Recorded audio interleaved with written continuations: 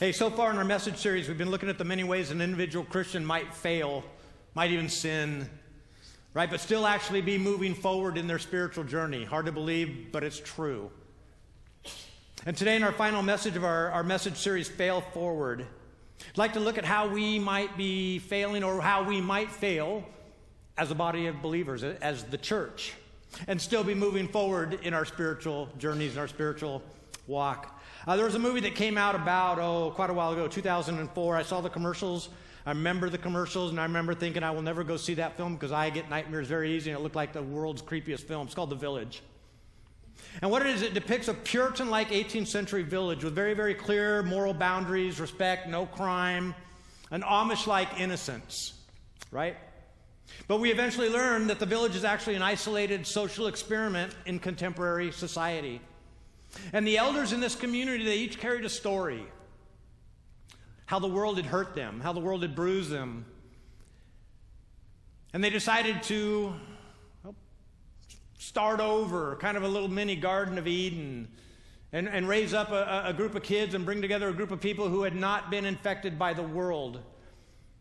They felt that they maybe this way they could get around sin and evil. It could be controlled and forgotten. And the younger generation, they didn't know about the outside world, and it helped them maintain their innocence, or so the elders thought. And as I read about the movie, again, I didn't see it. If you see it and I'm talking nonsense, just keep it to yourself. Because of a character's jealousy, there's an assault in the community. In what seemed to be the perfect community. Again, even though the village grew, there was little doubt about its peaceful nature. They couldn't forget about sin. It couldn't be done away with just like that. It is a permanent resident in our world. Even though they tried to keep it locked out of their community, it is a part of our world because we are human beings and we're broken. We are not essentially broken human beings. Essentially, we are great. We are very good, but we got broken. And our brokenness is not our essence. Our essence is we were created in the image of God. Never forget that. And this all points to a very fundamental truth of this movie, The Village, and their expectations of behavior. People in general, they do a very poor job of managing behavioral expectations. I don't know about you, but many of us, we tend to under-expect of ourselves, and we over-expect of others.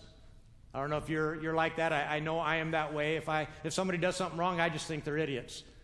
Right? And when I do it wrong, there's always an excuse, right? Under-expecting of ourselves is easy to understand. It's very easy to do. Why? Because we know our own intentions and our own motivations, right? They're internal to us and us alone, except maybe a good counselor.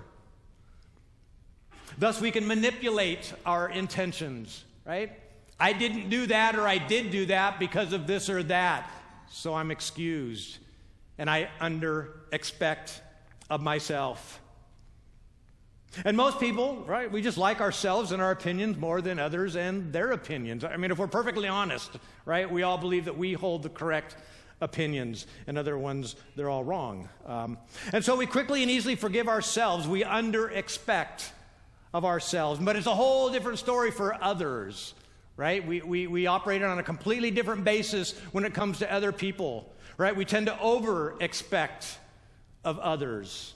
Right? Because we don't know the intention and motivations of others. So when they hurt us, we assume it was intentional because people who love us don't hurt us. Right? We get that in our mind. Why did you hurt me? You had to have done it intentionally. Because you love me, you wouldn't do that intentionally. And I love you, you would not do that. And we make that assumption. And it's wrong 99% of the time. They've got excuses just like we do. So we struggle to forgive others. We over-expect of them. And it's 10 times worse for those that we don't like or that we don't agree with. It's called giving grace at the gap. I don't know if you've heard of this phrase. It's this idea that in our lives, both with ourselves and other people, we have expectations for ourselves and for other people. And then what over here we have what we can deliver and what they can deliver. So we have the expectations of what they can deliver and what they can actually deliver. And there's a gap between that expectation and that delivery, that behavior. And I don't know if you've noticed this, but people you love, people you like, right? There's not a problem. You give them grace at the gap. You just give it to them. In fact, that gap can be a mile wide, and you got no problem. But people you don't like, or people that you don't disagree, right? There's no gap. Their expectations must meet the behavior. The behavior must meet the expectations. No forgiveness, right? And if they can't match the expectations, we just think, oh, right? Horrible, horrible, horrible, horrible people. See, it's only when we don't like ourselves or others, like Douglas mentioned this, that we don't give ourselves or them grace at the gap. Bottom line, we forgive and give grace to ourselves and those we like quicker and more readily than to others. Simple fact. Particularly others that we don't like, we don't agree with. And this is all, again, so much worse in the church. Right? And I've just been talking in general. People in general do a horrible job managing expectations. But we in the church, this is particularly hard for us, right? The hurt and the pain of betrayal, we call it that. We call it betrayal, even though it might not have been intentional. They betrayed us. The hurt and pain of betrayal is even more acute in the church because when it's caused by a follower of Jesus Christ, we can easily quote the lyrics. This is a band I loved, a 2012 song, Losing by 10th Avenue North. Oh, I can't believe what he did. Oh, don't they know it's wrong? Right? That becomes our mindset as we point our fingers at other people. And it's a hard tension that we can face as a church. Showing forgiveness and love to believers who ought to know better. That's what my mom always told me. I ought to know better. It shatters our expectations of a Christian community. When we, the church, and from here on out, I just want you to understand that everything I'm going to say from here on out is not addressed to individuals. It's addressed to us as a group, as the local church. Right? So everything you hear, and this will bear out in my message, in my scripture, this is a message to us, not an individual. Right? Keep that in the back of your mind. When we, the church, fail, we, and when I say we, Christians inside the church and people outside the church who do not know Christ. I mean, basically the whole world. When the church fails, the whole world becomes cynical. Right? We wonder, the whole world, Christians, non-Christians alike, we wonder if following Jesus really does make a difference at all. And the tendency is to despair toward the church. Right? That's the tendency, and just kind of give up on the church. And we retreat into a kind of a private, individualized piety. Right? If the church is a mess, at least I'm not a mess. And I can't count on them because they mess up all the time. I can only count on myself. I can only count on myself. But Jesus doesn't leave that possibility open to us. Right? He makes that abundantly clear one day when somebody asks him, hey, what's the greatest commandment? He responds in Mark 12, verse 29, the most important one. Answer Jesus is this: Hear, O Israel, the Lord God, the Lord is one. Love the Lord your God with all your heart, with all your soul, with all your mind, and with all your strength. And verse 31, the second is this: love your neighbor as yourself. There is no commandment greater than these. Now, I want you to notice now, the two are intimately connected. Right? To love your neighbor is to love God, and to love God is to love your neighbor. And if you remember from the Good Samaritan, right? You're thinking you got this picture in your mind of the neighbor who helps you out, and they're really lovely people. If you remember from the Good Samaritan, your neighbor is the one in need, even when you don't like them. That's the tough part. That's the really, really tough part. Or they live a lifestyle that you totally disagree with. And if you think like if you are even friendly with them, or somehow you're agreeing with them. I'm going to get to that.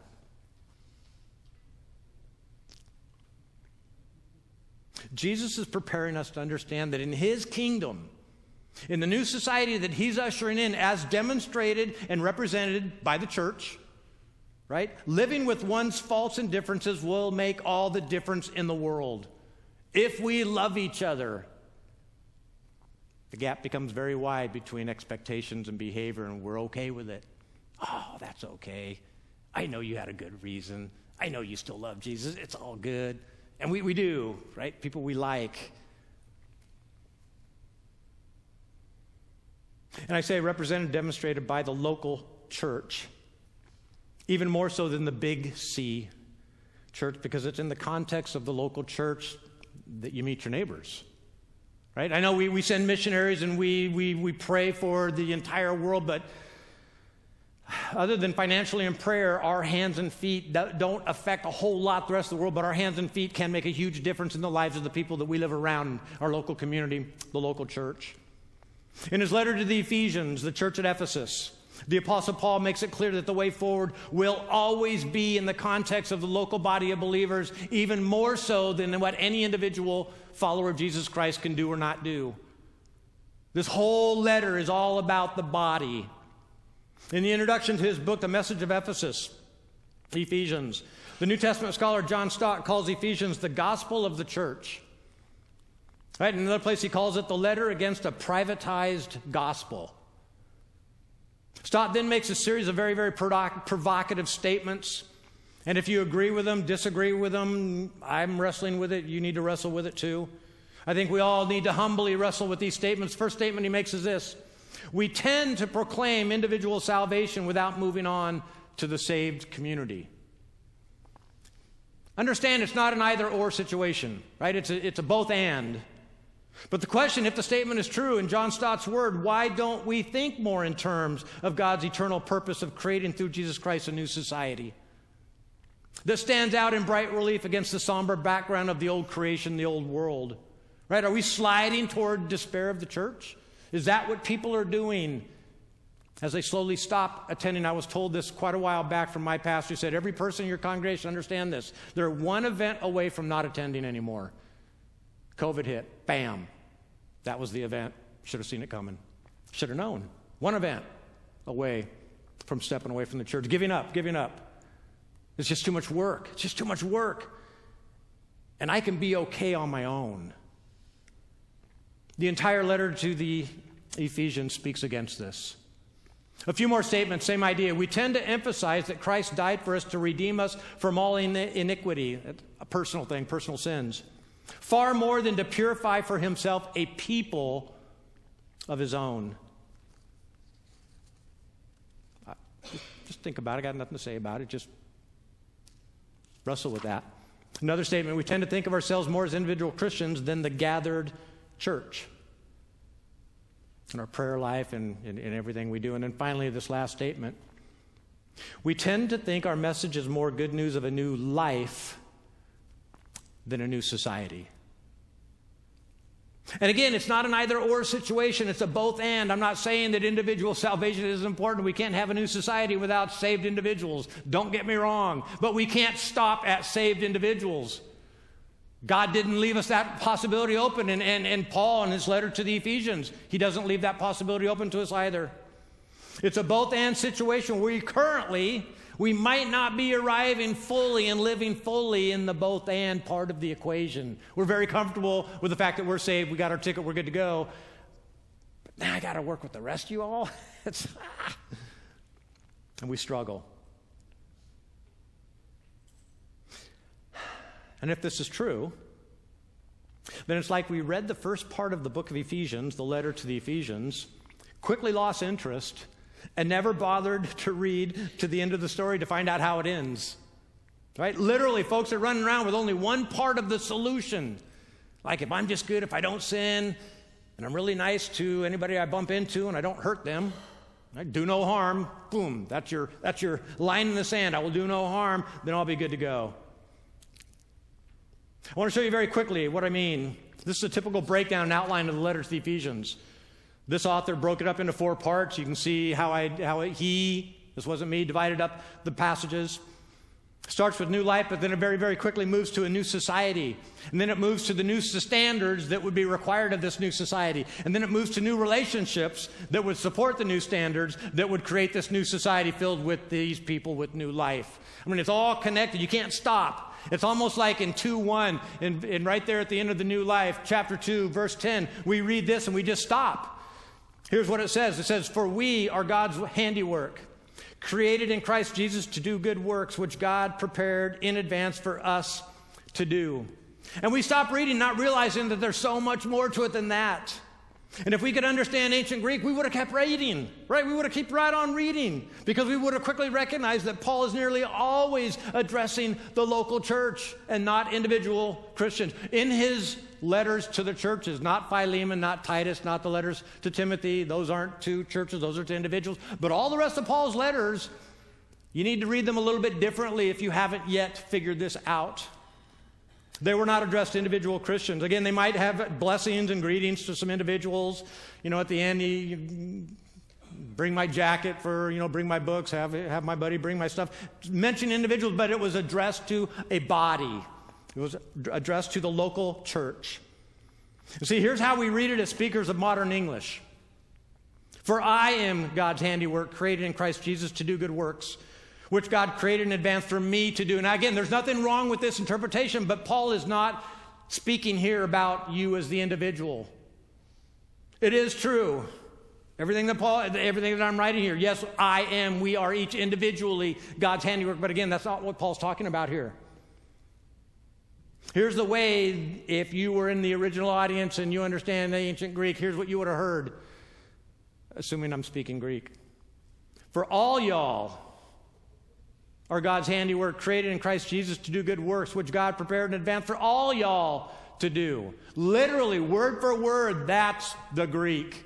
You'll love it when someone says, that's the Greek. And hearing it this way, there's no way you can stop reading. Right? It's like, okay, Paul, you better have a rabbit up your sleeve, right? Or some awfully, awfully good follow-up advice, because if we all got to get along and play nice to do what we all got to all do, not real confident, brother. Because we don't get along very well.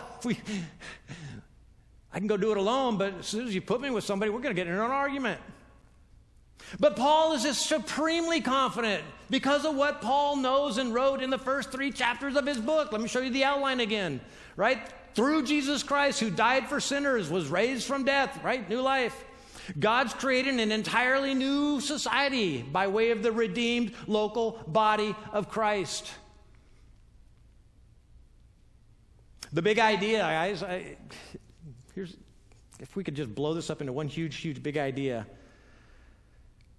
The idea is that we would eventually, and I believe this will eventually happen, we all gather to worship on a Sunday morning, and there's nobody. The streets are empty. We're not in one big giant building. We're all in different buildings. We're all worshiping one God, one Spirit, one truth.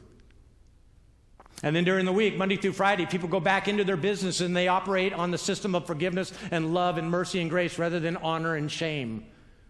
To the point that all of our institutions, and I'm not talking just private institutions, I'm talking all institutions, are run by people who are part of a society who have decided we won't live the old way. We are going to live the new way. Even in our profit-making business, we're going to operate differently from here on out. That's the big idea, that eventually this church, local churches, would so infect the world that death and darkness would be pushed back until the entire globe has been reclaimed and redeemed.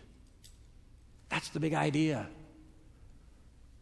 And this new society will be marked by its holiness, right? A sense of God's unique calling on it, set apart for His purposes. And in our passage this morning in chapter 4, verses 1 through 16, it's oneness. Right? So holiness and oneness. I want to look at oneness. I want to look at one aspect of oneness. Now understand, it's not a oneness that we or the world expects, and it's not a oneness that we can even deliver what the world expects. See, if we can have unity, biblically speaking, it doesn't necessarily equal uniformity. Right? We do not have to be all the same or have the same opinions. And for that reason, right, we can accept and love people without necessarily agreeing with their lifestyles. Part of the problem is the way we use the word tolerance these days. Used to mean accepting and loving someone without necessarily agreeing with their lifestyle choices. And they should never recognize that we don't agree unless a conversation relationally is opened up. They should never see disdain or judgmentalism or anything in our eyes. They should be nothing but love, right? Here's the meaning today, right? Unity is uniformity. Acceptance is agreement. So apparently being silent is agreeing with somebody and talking is agreeing with somebody. Neither of them are true, I don't think. Part of the unity that Paul is speaking here, biblical unity, is dependent not on uniformity or acquiescence, right? But rather one of these four things, all of these four things. And we're going to be looking at the first one this morning. It depends on the charity of our character and our conduct. This is where we're going to land today. It arises from the unity of our God. It's enriched by the diversity of our gifts, and it demands the maturity of our growth. There's chapter 4, verse 1 through 16 in a nutshell. That's your homework. Go dig into it. But this morning I want to zero in on verses 1 and 2. 4, verse 1 says this: As a prisoner for the Lord, then, I urge you to live a life worthy of the calling that you have received. And what makes us worthy of the calling? Right? Is it our purity? Our individual piety? I doubt it. just a wild guess. I seriously doubt it. Here's Paul's answer. This is what makes us worthy of our calling. Hit that next slide there. Be completely humble and gentle. It's like, wait a minute, where's the Ten Commandments?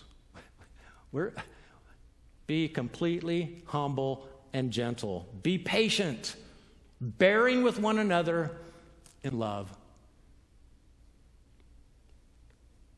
That's the way forward.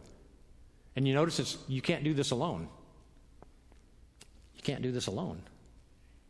You're ignoring Paul's advice if you decide, I don't need to go to church. I can make it this week. I can wing it. Paul's telling us that the key to unity will be found when we decide to bear with one another's shortcomings. And probably the better word, in some of your versions you might have fault, and that's really what he's talking about, because he's addressing Greeks and Gentiles, non-Jew. It's not that they have shortcomings. The reality is that they're different, right? And they see their differences as shortcomings. That's the problem. Oh, you're different, you're evil.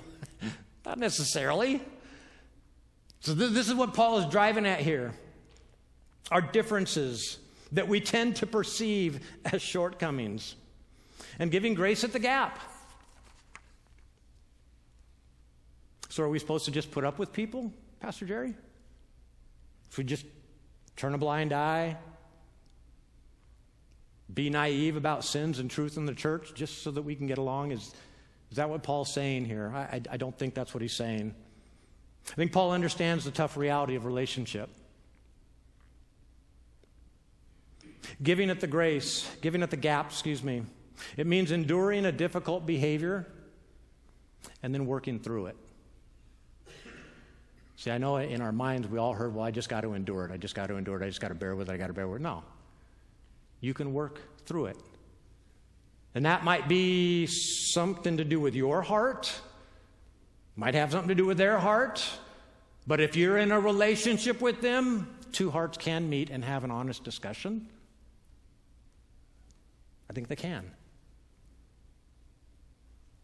True biblical unity requires tolerance, right, at the relational level without being indifferent to the truth. See, when we're given grace at the gaps, and we give grace at the gaps, along with the power and unity of the Holy Spirit, the diversity of our gifts, and our growing maturity, we can fail forward. Right? We'll all be growing in maturity, spiritual maturity together. And really that's the idea. The New Testament idea is that we can't grow in maturity by ourselves.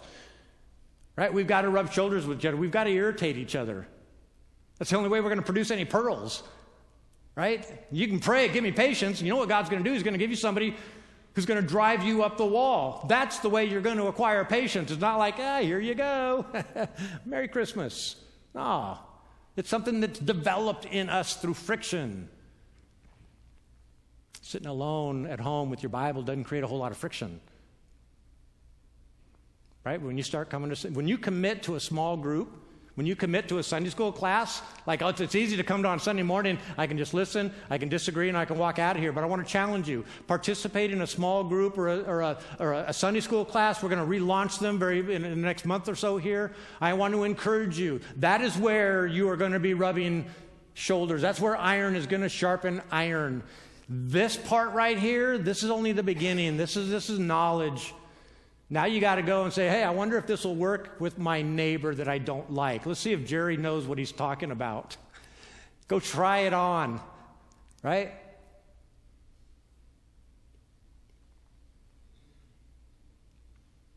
We can all be failing forward together. As we grow in our personal walk with Jesus, we learn to give grace to each other because we know we need grace. We need it just as bad as anybody else. Grace at the gaps. A lot of people, they don't like the church. And they'll say, I love Jesus. I love God. But and you know the Bible calls the church the bride of Christ. It's like, I love you, Jesus, but your bride? Ugh. Can you imagine how he feels? But I started thinking about this, and I'm thinking, we can say that to Jesus, right? Man, your church is a mess, right? It's kind of like an adolescent. I don't know if you remember your kids, right? At about late middle school, junior high, they got kind of gangly looking, right? They were really, this is really rough for some of us. They were really, really cute, and then they hit this stage where everything was growing at different rates, and right, their feet were 12 feet long, and they were only 5'1", and then all of a sudden they grow into be beautiful adults, beautiful babies, beautiful adults, but somewhere it's the church. A little gangly, like limbs flying everywhere. And I think when we see Jesus Christ and when we talk with Jesus Christ in our prayer, we're like God, your church is a mess. It's like when I was in 6th grade. It was horrible. And I get the impression that Christ says, you know what? I understand. I get it. I'm not blind. But you just wait. My Holy Spirit is doing something. And people are being changed. And they're seeing themselves as part of something much greater than themselves. You just wait. Because my bride will be beautiful. My bride will be without blemish. But it's only when we forgive each other that we remove those blemishes. By the power of his Spirit, we give grace at the gaps. Because we desperately need grace at the gaps. We don't need to despair of the local church. And retreating into a privatized individual piety isn't the answer either. I want to challenge you, if you're struggling in your walk, if you're challenged, participate in the body. This was part of his solution. It wasn't just your individual faith. But this group here, this is part of his solution. And you need to decide, I will rub shoulders more often with these people. These are my people. This is the local church. God is calling me to make a difference in this community. I can't do it alone. I need these people. But I need to understand them. I need to understand their foibles. I need to understand their strengths and their weaknesses. And they need to understand my strengths and weaknesses. I need to accept it. And if there's a whole mess of weaknesses, we all need to work through it together with love and mercy and forgiveness, sacrificial love and forgiveness. Don't despair. You look at the world and you just think, wow, we have a task and it just keeps getting harder every day. That's not a problem, don't worry. Be enthusiastically optimistic, right? Because God is changing lives, and those lives are gathering together, and they're stepping into their communities, and they're making a huge difference in the lives of people who don't yet know Jesus.